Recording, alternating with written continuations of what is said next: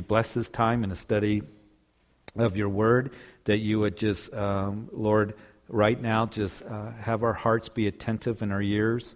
It took effort to get here today in this cold and dark and with roads being icy. So I thank you for those who are here and we safely got here. And Lord, the time of worship that we've had. And Lord, now we want to just glean from your word and learn and be comforted and instructed. And Lord, we just want to see your faithfulness once again. And it's in Jesus' name that we pray. Amen. So just by way of review where we were at last time, where we left off in chapter 28, that you recall that Ahaz, that he was reigning in Jerusalem over the house of Judah. And he comes on the scene in about 735 BC. Now, the reason that I'm giving you that date is because a couple significant things were happening at that time. Number one was that the Assyrians up north, that they were beginning to flex their muscles. They were ones that were becoming the new world power. And so they were making their way southward and beginning to take cities and overtake countries. And it was Syria and the house of Israel that was going to be the next target for the Assyrians.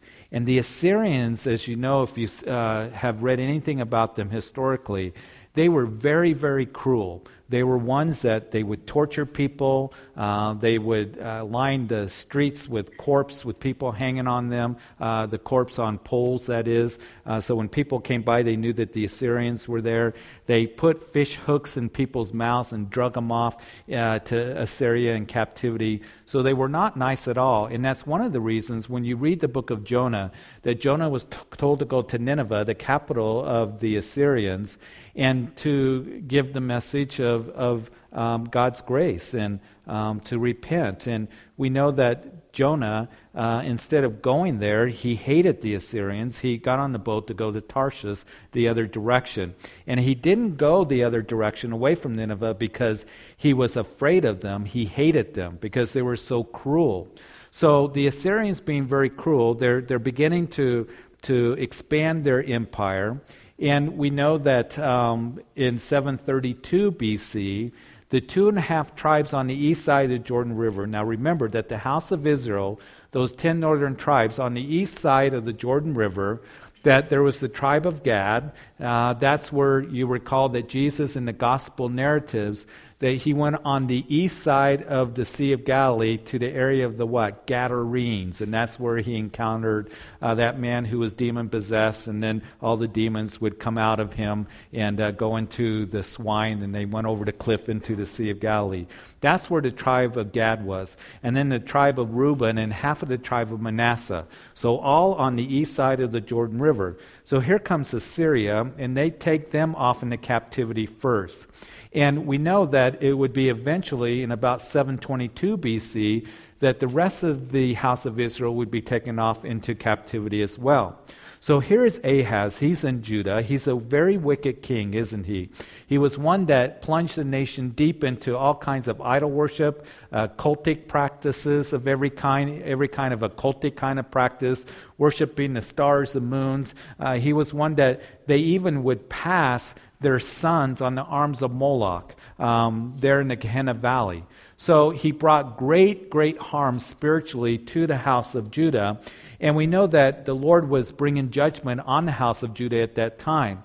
Because what happened was a couple things, that the house of Israel came down and plundered the cities of Judah and took many off into captivity. Many died because of the attack of the house of Israel.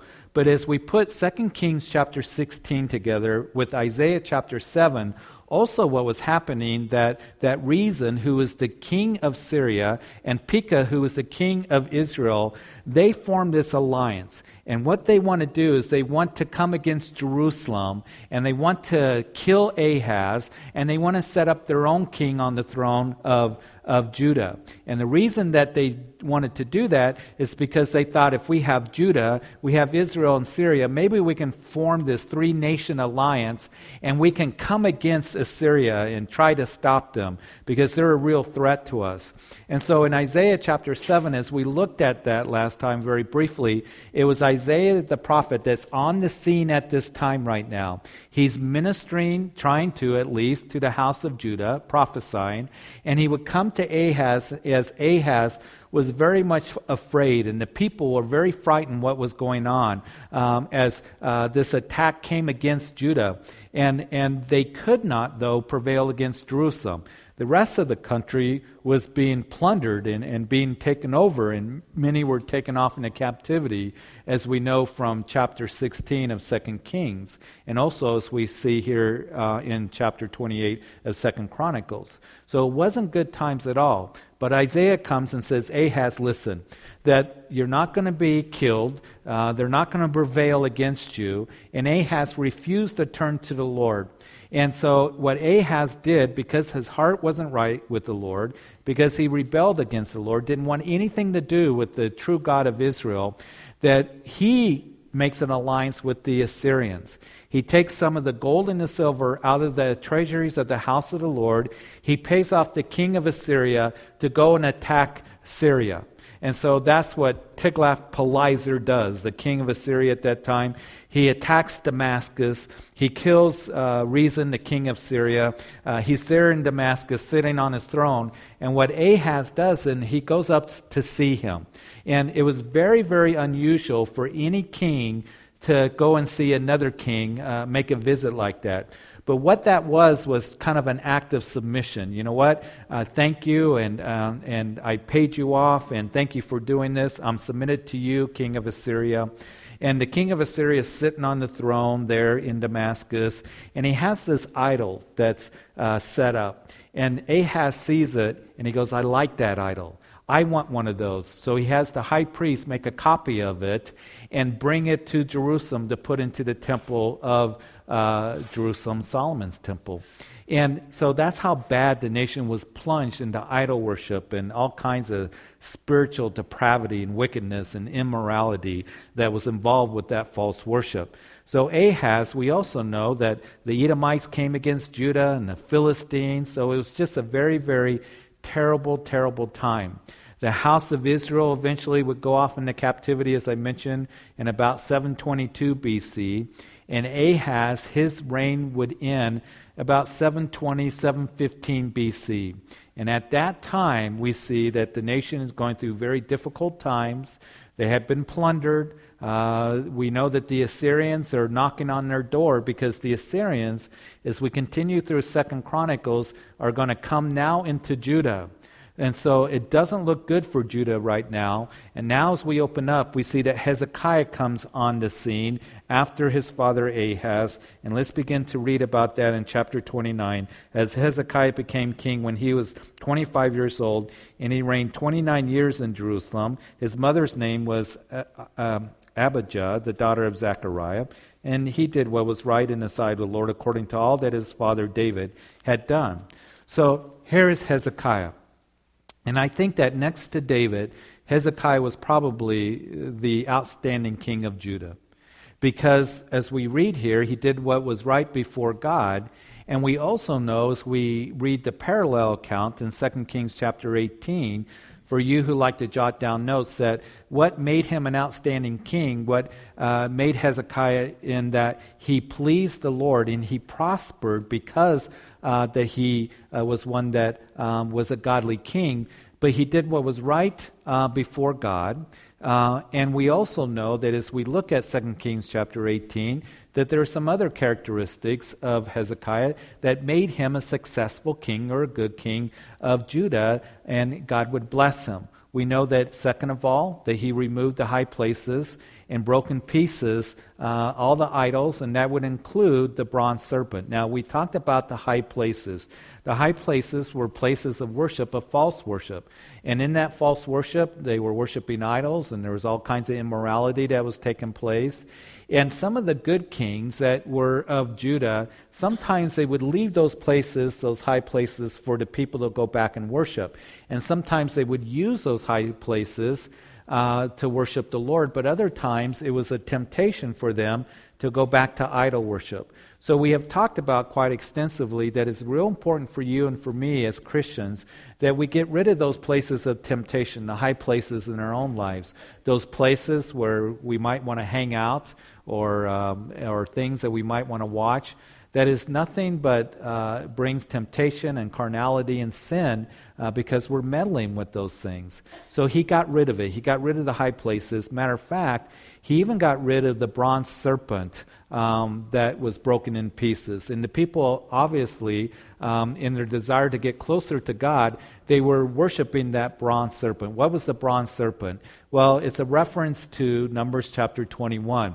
When Moses was in the wilderness with the children of Israel, towards the end of that 40-year, wandering in the wilderness, the people were complaining once again.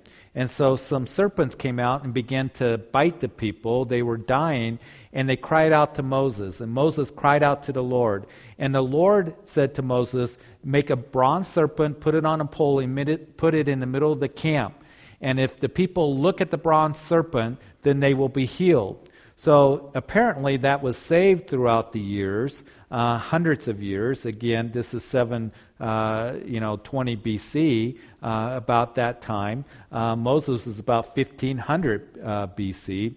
So all those years they kept that bronze serpent, and apparently they were worshiping it. So he gets rid of it because it ended up being an idol worship kind of deal. And it's interesting that how people who are Christians, that if they're not careful, and if we're not careful, we can be drawn to relics and to objects to try to bring us closer to the Lord, when we can just experience and have that wonderful Spirit-filled relationship and closeness with the Lord. It's kind of sad seeing last week that the Catholic Church, the Pope, brought out this box that they've had for hundreds of years, obviously, but they brought it out of their archives, and it has 9 bone fragments that supposedly belong to Peter. And they bring it out, and the Pope's kissing the box, and the people are looking at this thing, and everybody's all excited. How they could ever know that it belonged to Peter, I don't know, but that's what they claim. But it was this relic, this object that brought people, apparently closer to God. And we need to be careful in those areas that we don't have things that become idols and relics and objects, that we got to have this thing to feel close to the Lord. We are to just come to Him and enjoy Him, that personal relationship with Him. So anyway, we know that he did what was right before the Lord. He removed the high places. We also know that Hezekiah, he trusted in the Lord. In other words, he didn't trust in the Assyrians like his father did. And it was Ahaz that even though he paid off the enemy and said, here's gold and silver from the treasuries of the house of the Lord, that it was the Assyrians that took the goods, but they continued to make their way towards Judah and didn't heed Ahaz and wasn't a help to him. One of the things that we need to always remember is don't make a peace treaty with the enemy, because he wants to rip you off and he wants to make your life miserable. And so don't make a compromise or a peace treaty with him. Trust in the Lord. Don't trust in the world. Don't be trusting in the enemy and what he has to offer you, because he's a liar and a deceiver. So it was Hezekiah. He was blessed of the Lord. He was one that prospered before the Lord because he did what was right before God. He removed the high places. Number 3, he trusted in the Lord. Number 4, he held fast to the Lord. In other words, he stayed close to the Lord. He continued to abide in the Lord, and that's what Jesus told us as Christians that we are to do.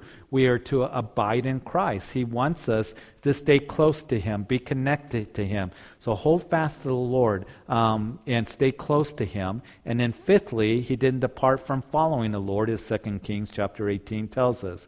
But he kept His commandments. And you and I, we're called to holiness, of course, as Christians, to keep His commandments and to follow after the Lord. And I like what in the scriptures that you see it written that for Caleb, who was one of Joshua's contemporaries, him and Joshua were the ones that told the nation as the 12 spies came back there in Numbers chapter 13. You remember it was the 10 spies that said, we can't go into the promised land. There's giants there. And it was Joshua and Caleb that said, we can go into the promised land.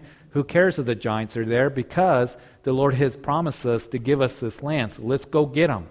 And we'll gobble them up for lunch. And it was Caleb at the end of his life when he's 85, when he goes to war against the giants, that it says that he wholly followed the Lord. And that's what I want in my life, to just wholly follow the Lord and to follow after his commandments and desire to please him with my life. And then sixthly, it says that Hezekiah did not serve the enemy. So those are 6 qualities or characteristics that would bring prosperity to the nation and blessing to Hezekiah as the king. And it says that he prospered wherever he went. And you and I will as well, spiritually, as we have those 6 characteristics that are being worked out in our lives as well. So here comes Hezekiah. The nation really needs a man like Hezekiah to come on the scene. In verse 3, in the first year of his reign, in the first month, he opened the doors of the house of the Lord and repaired them. Now, this afternoon as I was reading this again and looking at it, I think the Lord just kind of ministered something to me that I hope is a blessing to you. That the other kings that were good kings that brought blessings, such as Uzziah was one of them. And Uzziah was one that, again, he came on the scene when he was young at a time that the nation was going through a very difficult time.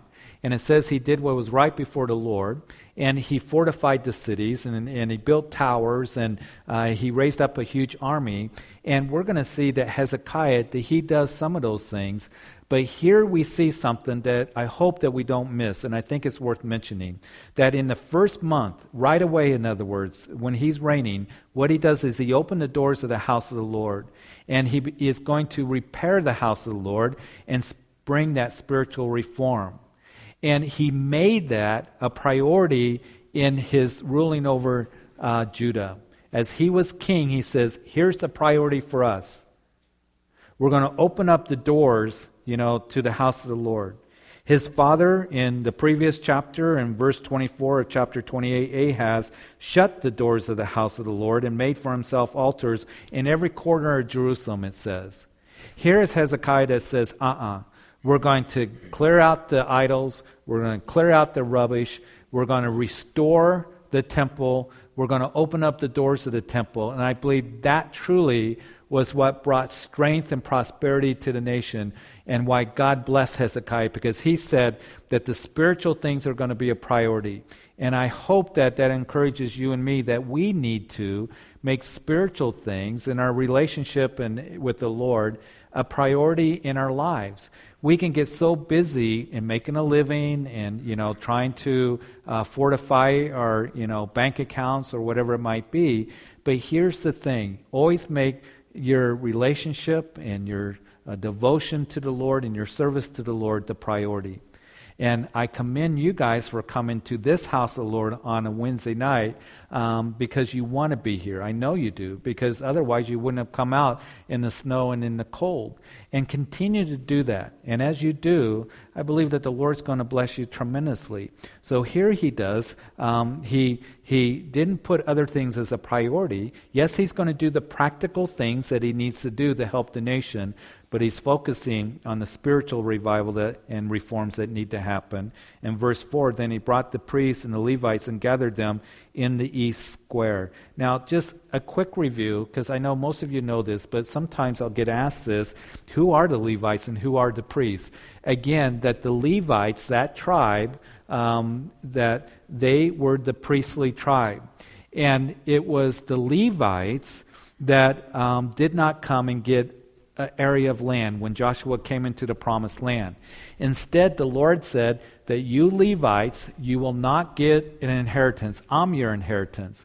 But what it was, there was 48 cities throughout all of Israel that were Levitical cities. And so it was all within a day's walk of anyone in Israel to go to a city of the Levites to be ministered to. And the Levites had 3 families. There's the Maronites, the Gershonites, and Kohathites. And in Numbers chapter 4, what we see is they had responsibilities in helping the priests. Now, the priests were the direct descendants of Aaron. The priests were the ones, as you look at the book of Leviticus, that did the sacrifices. They're the ones that are allowed into the tabernacle, into the temple, to do ministry there, to burn altar of incense, to burn that incense. They would light the 7-branch menorah. They would change the bread on the shewbread table. So the priests, the direct descendants of Aaron's, and then every priest was from the tribe of Levi. Not every Levite was a priest because they had those families. I kind of see the Levites as kind of similar to deacons in the New Testament. The Levites would roll up their sleeves, and we know that they had certain responsibilities, those 3 families in Numbers chapter 4. Then when you get to 1 Chronicles chapter 23, David changes their responsibility because the temple's going to be built. And so they have to do all manner of service, as 1 Chronicle tells us. They did all kinds of things, and washing pans and getting things ready for the priests. And I believe that the Lord desires for us, in a way, all of us, to be Levites, to be servants. That's what that word deacon in the New Testament means. To be servant, it just means a servant of God. And for us to be, used of the Lord in whatever gifts He's given to you and whatever opportunities that He's given you to minister. So here are the Levites that He calls, and He gathers them in the east square, and the priests as well. In verse 5, and He said to them, "Hear me, Levites, now sanctify yourselves, sanctify the house of the Lord God of your fathers, and carry out the rubbish from the holy place. For our fathers have trespassed and done evil in the eyes of the Lord our God, and have forsaken Him, and turned their faces away from the dwelling place of the Lord, and turned their backs on Him. They have also shut up the doors of the festival," that is, the entrance into the temple, "but on the lamps, put out the lamps, and not burn incense or offer burnt offerings in the holy place to the God of Israel." So that was the responsibility of the priests. They were to light the 7-branch menorah. They were to burn incense. They were to offer burnt offerings and the other offerings that were brought to them. In verse 8, "Therefore the wrath of the Lord fell upon Judah and Jerusalem, and He has given them up to trouble, to desolations, and to jeering, as you see with your eyes." Verse 9, "For indeed because of this our fathers have fallen by the sword, and our sons and our daughters and our wives are in captivity. Now it is my heart to make a covenant with the Lord God of Israel, that His fierce wrath may turn away from us." I think a real key in verse 10 is that He says, "It's my heart to do this." You can make a covenant, you can make a promise, but is your heart there to do that? Is your heart really, "Lord, I want to do this with my heart because of my devotion to you, my love for you"? And that's the way Hezekiah, he has a real heart for the Lord. A heart to make a covenant is what he wanted to do. In verse 11, "My sons, do not be negligent now, for the Lord has chosen you to stand before Him, to serve Him, that you should minister to Him and burn incense." And so again, Ahaz had allowed the temple to be defiled and desecrated, and there needed to be a cleansing that is going to take place. We are called, as individuals, our bodies are called the temple of God, isn't it? And one of the things that is wonderful in being a Christian is that we've been washed. We've been cleansed, haven't we? We've been cleansed and washed by the blood of Jesus Christ. Praise God for that. But as we go throughout our lives and as we journey through life, because all the rubbish that is out there and all the things that are false and defile us, we can become a little bit dusty and dirty and polluted. And it's very important that we have that continual washing, that is the washing of the Word of God that comes upon us. It's so important that we do that. And Paul would talk about the washing of the water of the Word in Ephesians chapter 5. And Jesus said, "You are clean because of the Word that I've spoken to you." So especially in the day in which we're living in, folks, because you know what? It's all around us. You turn on the TV, you read, look at the billboards, you see the advertisements, anything. It just kind of pollutes us, and there's all kinds of things out there that will defile us in our minds. And we need to make sure that we are washing ourselves with the water of the Word. That's why I encourage you to be ones that you are just continually, that you're in the Word of God. But it's very important that you are teaching your children the Word of God as well, because that cleansing will take place. And then in verse 12, then these Levites arose. And so in verse 12 through 14, you got the names of all these Levites. In verse 12, the three families, the Kohathites and the Maronites and the Gershonites, all those that are listed there. And then verse 13, Elisaphan is listed. The sons of Asaph, remember, Asaph was a worship leader under David, and he had a brother that is listed of the sons of Heman. Asaph and Heman, they made up that dual worship team that brought worship to the temple, or getting ready to bring worship to the temple there in Jerusalem day and night. And they wrote some of the Psalms that we have in the Scriptures. So all these Levites are gathered together. And verse 15 tells us they gathered their brethren, sanctified themselves, and went according to the commandment of the king at the words of the Lord to cleanse the house of the Lord. And we read that then the priest went into the inner part of the house of the Lord to cleanse it, and brought out all the debris that they found in the temple of the Lord to court of the house of the Lord. And the Levites took it out and carried to the brook Kidron. The brook Kidron is between the Mount of Olives and where the temple stood.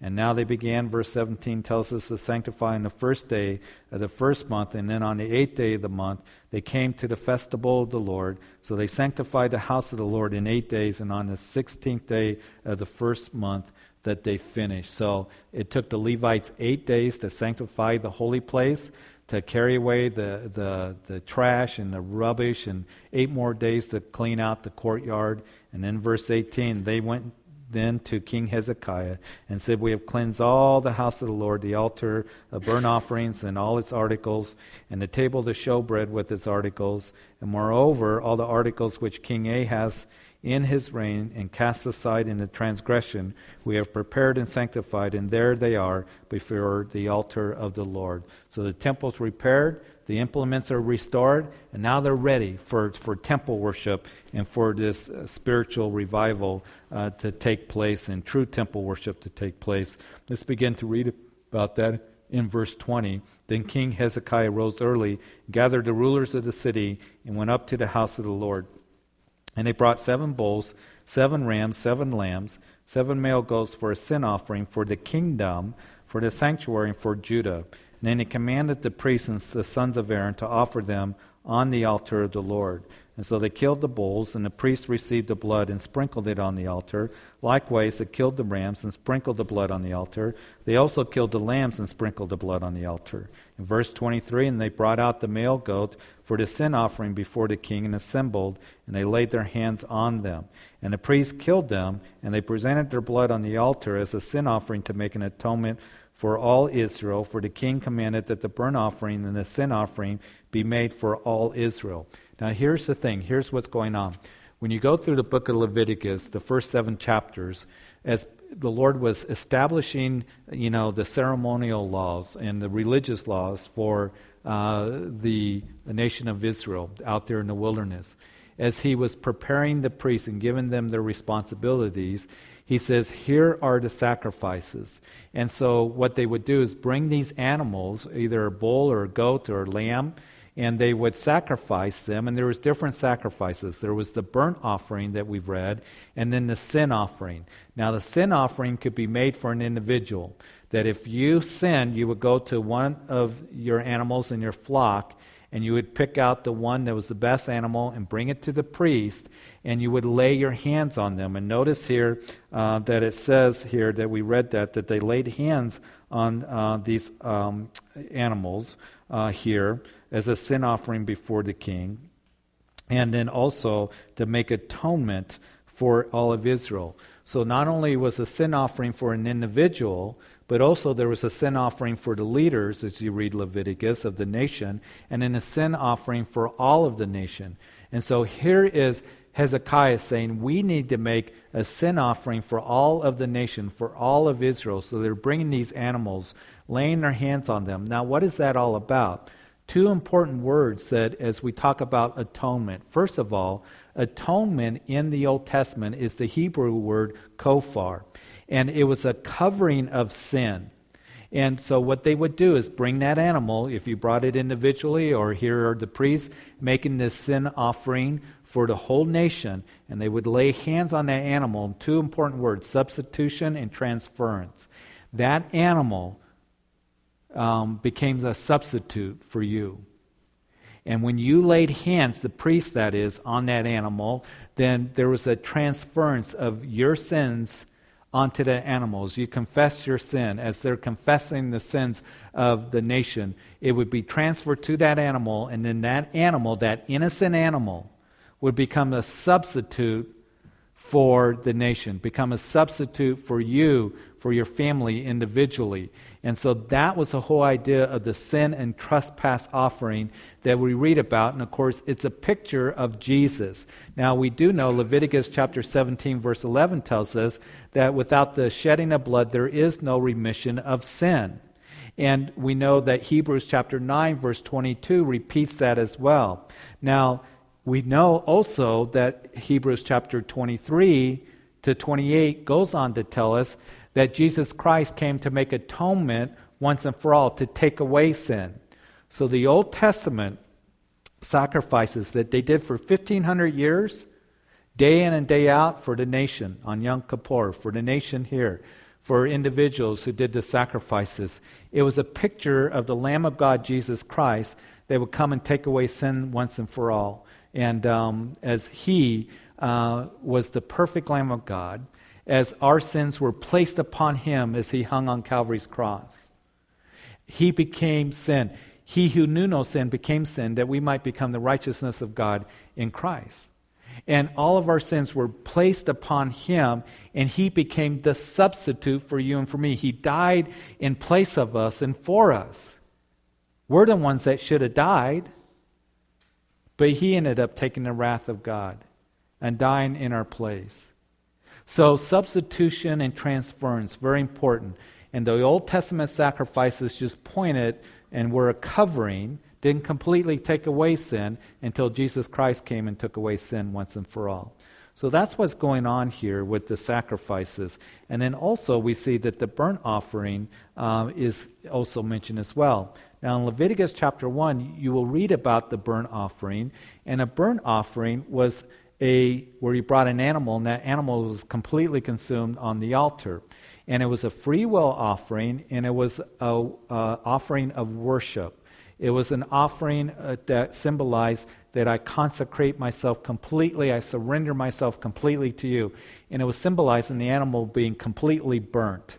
That animal was symbolizing that I give myself completely to you, Lord. So free will offerings, so they're doing the sin offerings, they're doing these burnt offerings for all of Israel. And then we read in verse 25, and they stationed the Levites in the house of the Lord with cymbals, with string instruments, and with harps, according to the commandment of David, of Gad, and the king's seer, and of Nathan the prophet. For thus was the commandment of the Lord by his prophets. And the Levites stood with the instruments of David, and the priests with the trumpets. And then Hezekiah commanded them to offer the burnt offering on the altar. And when the burnt offering began, the song of the Lord also began with the trumpets and with the instruments of David, king of Israel. So all the assembly worshiped, the singers sang, and the trumpeters sounded, and all this continued until the burnt offering was finished. And when they had finished offering, the king and all who were present with him bowed and worshiped. In verse 30, moreover, King Hezekiah and the leaders commanded the Levites to sing praise to the Lord with the words of David and of Asaph the seer. So they sang praises with gladness, and they bowed their heads, and they worshiped. So during the burnt offering, they praised God. There is a direct correlation. You see, when you say, as Romans tells us, to be a living sacrifice unto the Lord, that as you say, Lord, here is my heart, here is my life, I completely surrender to you.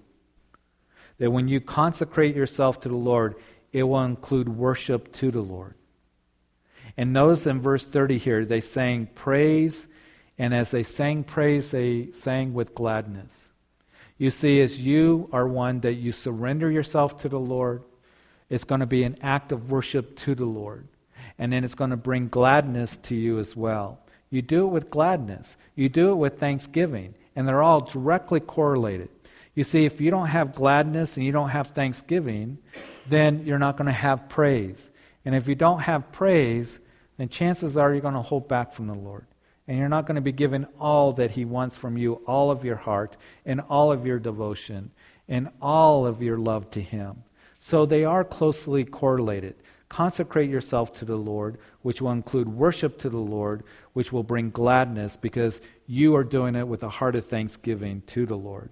In verse 31, and then Hezekiah answered and said, now what you have, consecrate yourselves to the Lord. Come near and bring sacrifice and thank offerings to the house of the Lord. So there was thanksgiving. So the assembly brought in sacrifices and thank offering, and as many as were a willing heart brought burnt offerings, and they did it willingly. The sacrifices were brought willingly to the people. And of course, you guys know this, to be a living sacrifice to the Lord, we need to do that willingly and freely. That's the way the Lord wants us to. That He made a covenant with His heart. Lord, I freely and willingly give you my heart. I give you my praise. I give you my devotion. And then verse 32, and the number of burnt offerings which the assembly brought was 70 bulls, 100 rams, 200 lambs, and all these were a burnt offering to the Lord. And the consecrated things were 600 bulls and 3,000 sheep. But the priests were too few, so that they could not skin all the burnt offerings. Therefore their brethren, the Levites, helped them until the work was ended, and until the other priests had sanctified themselves. For the Levites were more diligent in sanctifying themselves than the priests. And also the burnt offerings were in abundance, and the fat of the peace offerings, and with the drink offerings for every burnt offering. So the service of the house of the Lord was set in order. And then as we finished the chapter, then Hezekiah and all the people rejoiced that God had prepared the people, and since the events took place so suddenly. So much sacrifice being done here. That some of the priests didn't, sanctify themselves, and so the Levites that were more diligent in doing that, they had to help the priests in the sacrifices. They rolled up their sleeves, and they would help out. One of the things that blesses me, and we'll end with this, because we're not going to have time to go into chapter 30, which I was hoping that we would. But one of the things that really has blessed me is how many of you roll up your sleeves to do the work of the Lord. And it may not just be here at Calvary Chapel, but other ministries that you do and other ways that you minister. And it's a blessing to see that. And these guys said, you know what? We're sanctified by you. In other words, sanctification, that word simply means to be set apart. The Levites were set apart for the ministry of the Lord at the house of the Lord. And you have been set apart as well for service to the Lord, and even here at the house of the Lord. There has been so much that has gone on here at Calvary Chapel, and I just love just watching people get involved and get excited about ministry. To do it as a devotion to the Lord and thanks to the Lord with just a gladness of heart. Not doing it because it's a burden or they feel like they have to. But it's wonderful to see just people getting involved in the work of the kingdom. And I want to encourage you as we are going to be entering into a new year, that perhaps you've been praying about how is it that I can get involved? How is it that I can serve you? That the Lord will show you. And the Lord desires for you to come alongside to however He wants to use you and the gifts He's given to you and opportunities that He opens up to you to be used of Him, whether it's in these four walls or perhaps in other places where He has placed you, certainly in our homes, to roll up your sleeve and get involved in doing the work of the Lord. And I'll tell you what, it's a great joy. And it will bring great gladness to you as you do that. Father, we thank you so much for the opportunity to be in your word here tonight. And maybe we didn't get as far as we wanted to, but Lord, this is a good place for us to stop. To see the spiritual revival in coming to the nation because a leader had a heart to make a covenant with you. To desire to make the place, the house of the Lord, a place where you are honored and Lord, you are truly worshiped. Father, I do pray tonight that Lord, as we now come to the communion table, that it wouldn't just be something that we do on the first Wednesday of the month as an exercise or tradition, but Lord, that truly that as we think about all the sacrifices that they were doing here,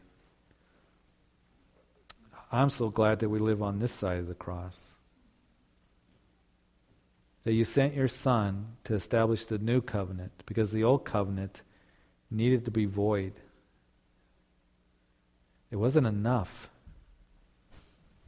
All the sacrifices of all these animals, thousands of them, was not enough to completely take away sin. It was only a covering till Jesus Christ, the perfect Lamb of God, came because of his love for us. And Lord, I pray that we would never lose the impact of that in our devotion to you, in our service to you.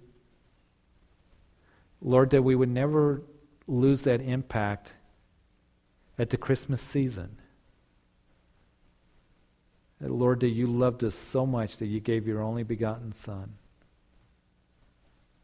That whosoever believes in him should not perish but have everlasting life. A world that was hopeless. No hope apart from Jesus coming and dying for our sins. And as we come now to the communion table, that Lord, as we hold the elements in our hands, giving thanks to you, remembering the words of Jesus as he established communion there the last time he was with his disciples in that upper room, that he would take the cup, the bread, he would take the bread and break it and said, this is my body broken for you. Take and eat, do this in remembrance of me. And then the cup, this is the cup of the new covenant in my blood. As often as you drink it, do this in remembrance of me. That we're doing this in a way of, Lord, just again marveling at what Jesus did for us. As we right now want to give our, Lord, devotion to you and thanksgiving and praise to you during this time.